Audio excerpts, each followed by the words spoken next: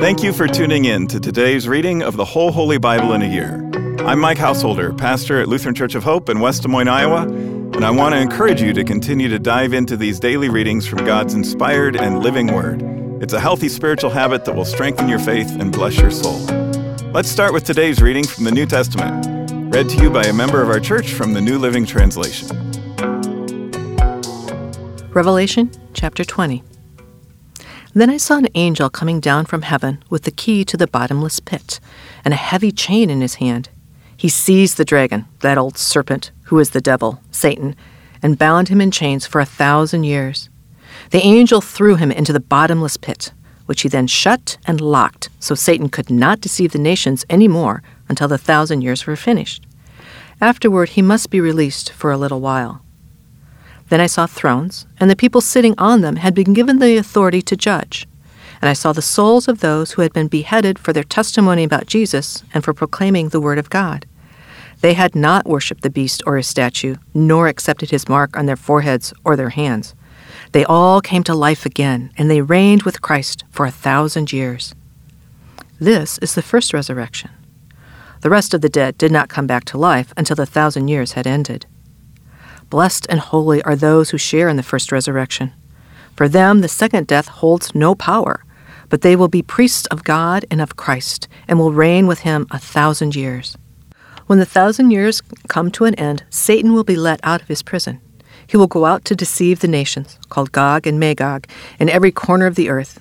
He will gather them together for battle, a mighty army, as numberless as sand along the seashore. And I saw them as they went up on the broad plain of the earth, and surrounded God's people and the beloved city. But fire from heaven came down on the attacking armies and consumed them. Then the devil, who had deceived them, was thrown into the fiery lake of burning sulfur, joining the beast and the false prophet. There they will be tormented day and night, forever and ever. And I saw a great white throne, and the one sitting on it. The earth and sky fled from his presence, but they found no place to hide. I saw the dead, both great and small, standing before God's throne, and the books were opened, including the book of life. And the dead were judged according to what they had done, as recorded in the books. The sea gave up its dead, and death and the grave gave up their dead. And all were judged according to their deeds. Then death and the grave were thrown into the lake of fire. This lake of fire is the second death. And anyone whose name was not found recorded in the book of life was thrown into the lake of fire. That was our New Testament reading for today. To learn more and better understand these daily Bible readings, join us for Worship at Hope on weekends, where we'll preach on the assigned readings from the previous week, and tune into my weekly podcast, Pastor Mike Drop Live, for a more in-depth discussion of the passages from Scripture that we're reading. Our goal isn't just that you know what the Bible says, but that you'll learn to live it out in daily life. With that in mind, let's continue now with today's Old Testament reading. Zephaniah chapter 1. The Lord gave this message to Zephaniah when Josiah son of Ammon was king of Judah. Zephaniah was the son of Cushai, son of Gedaliah, son of Amariah, son of Hezekiah. I will sweep away everything from the face of the earth, says the Lord. I will sweep away people and animals alike. I will sweep away the birds of the sky and the fish in the sea.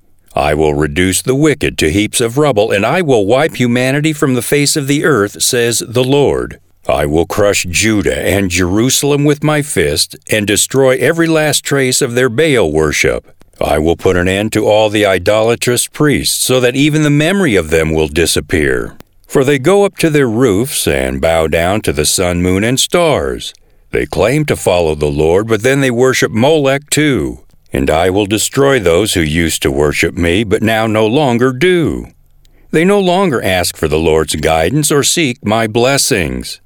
Stand in silence in the presence of the sovereign Lord, for the awesome day of the Lord's judgment is near. The Lord has prepared his people for a great slaughter and has chosen their executioners. On that day of judgment, says the Lord, I will punish the leaders and princes of Judah and all those following pagan customs. Yes, I will punish those who participate in pagan worship ceremonies and those who fill their masters' houses with violence and deceit. On that day, says the Lord, a cry of alarm will come from the fish gate and echo throughout the new quarter of the city, and a great crash will sound from the hills. Wail in sorrow, all you who live in the market area, for all the merchants and traders will be destroyed. I will search with lanterns in Jerusalem's darkest corners to punish those who sit complacent in their sins. They think the Lord will do nothing to them, either good or bad. So their property will be plundered, their homes will be ransacked. They will build new homes but never live in them. They will plant vineyards but never drink wine from them. That terrible day of the Lord is near. Swiftly it comes, a day of bitter tears, a day when even strong men will cry out. It will be a day when the Lord's anger is poured out, a day of terrible distress and anguish, a day of ruin and desolation, a day of darkness and gloom, a day of clouds and blackness, a day of trumpet calls and battle cries. Down go the walled cities and the strongest battlements. Because you have sinned against the Lord, I will make you grope around like the blind. Your blood will be poured into the dust, and your bodies will lie rotting on the ground. Your silver and gold will not save you on that day of the Lord's anger, for the whole land will be devoured by the fire of his jealousy. He will make a terrifying end of all the people on earth. Zephaniah chapter 2. Gather together, yes, gather together, you shameless nation. Gather before judgment begins, before your time to repent is blown away like chaff. Act now before the fierce fury of the Lord falls and the terrible day of the Lord's anger begins. Seek the Lord, all who are humble, and follow his commands. Seek to do what is right and to live humbly. Perhaps even yet the Lord will protect you from his anger on that day of destruction. Gaza and Ashkelon will be abandoned, Ashdod and Ekron torn down. And what sorrow awaits you Philistines who live along the coast and in the land of Canaan? For this judgment is against you too. The Lord will destroy you until not one of you is left. The Philistine coast will become a wilderness pasture, a place of shepherd camps and enclosures for sheep and goats. The remnant of the tribe of Judah will pasture there. They will rest at night in the abandoned houses in Ashkelon. For the Lord their God will visit his people in kindness and restore their prosperity again. I have heard the taunts of the Moabites and the insults of the Ammonites mocking my people and invading their borders.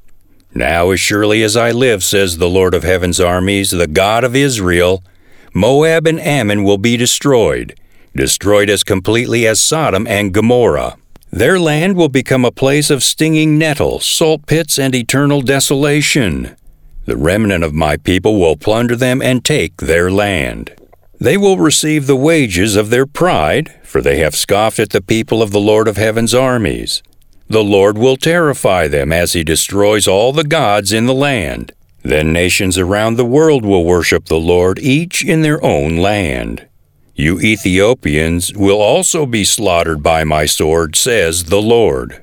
And the Lord will strike the lands of the north with his fist, destroying the land of Assyria. He will make its great capital Nineveh a desolate wasteland, parched like a desert. The proud city will become a pasture for flocks and herds, and all sorts of wild animals will settle there. The desert owl and screech owl will roost on its ruined columns, their calls echoing through the gaping windows. Rubble will block all the doorways, and the cedar paneling will be exposed to the weather. This is the boisterous city, once so secure. I am the greatest, it boasted. No other city can compare with me. But now, look how it has become an utter ruin, a haven for wild animals. Everyone passing by will laugh in derision and shake a defiant fist. Zephaniah chapter 3. What sorrow awaits rebellious, polluted Jerusalem, the city of violence and crime? No one can tell it anything. It refuses all correction. It does not trust in the Lord or draw near to its God. Its leaders are like roaring lions hunting for their victims. Its judges are like ravenous wolves at evening time, who by dawn have left no trace of their prey. Its prophets are arrogant liars, seeking their own gain. Its priests defile the temple by disobeying God's instructions. But the Lord is still there in the city, and He does no wrong. Day by day He hands down justice, and He does not fail. But the wicked know no shame. I have wiped out many nations, devastating their fortress walls and towers. Their streets are now deserted, their cities lie in silent ruin. There are no survivors, none at all. I thought, surely they will have reverence for me now. Surely they will listen to my warnings. Then I won't need to strike again, destroying their homes. But no, they get up early to continue their evil deeds.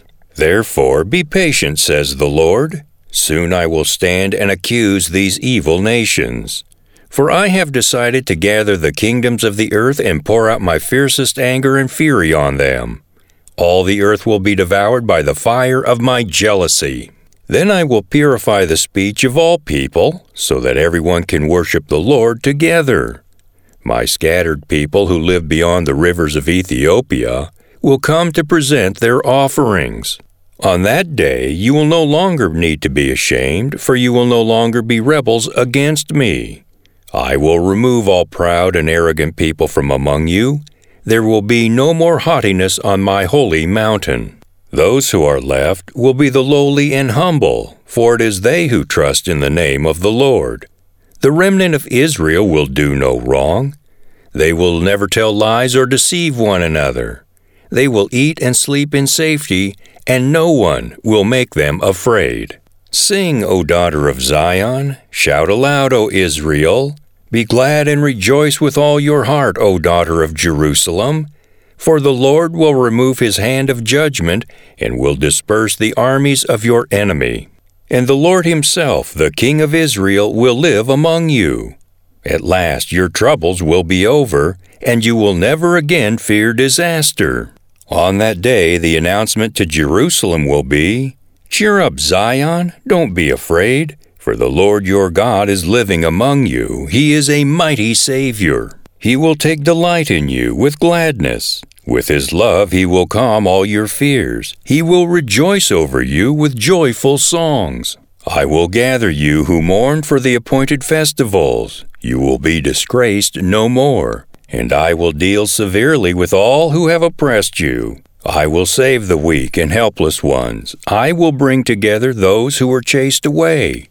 I will give glory and fame to my former exiles, wherever they have been mocked and shamed. On that day I will gather you together and bring you home again. I will give you a good name, a name of distinction among all the nations of the earth, as I restore your fortunes before their very eyes. I, the Lord, have spoken. Haggai chapter 1. On August 29 of the second year of King Darius's reign, the Lord gave a message through the prophet Haggai to Zerubbabel, son of Shealtiel, governor of Judah, and to Yeshua, son of Jehozadak, the high priest. This is what the Lord of heaven's armies says. The people are saying, The time has not yet come to rebuild the house of the Lord. Then the Lord sent this message through the prophet Haggai. Why are you living in luxurious houses while my house lies in ruins? This is what the Lord of heaven's armies says. Look at what's happening to you. You have planted much but harvest little. You eat but are not satisfied. You drink but are still thirsty. You put on clothes but cannot keep warm. Your wages disappear as though you were putting them in pockets filled with holes. This is what the Lord of heaven's armies says. Look at what's happening to you.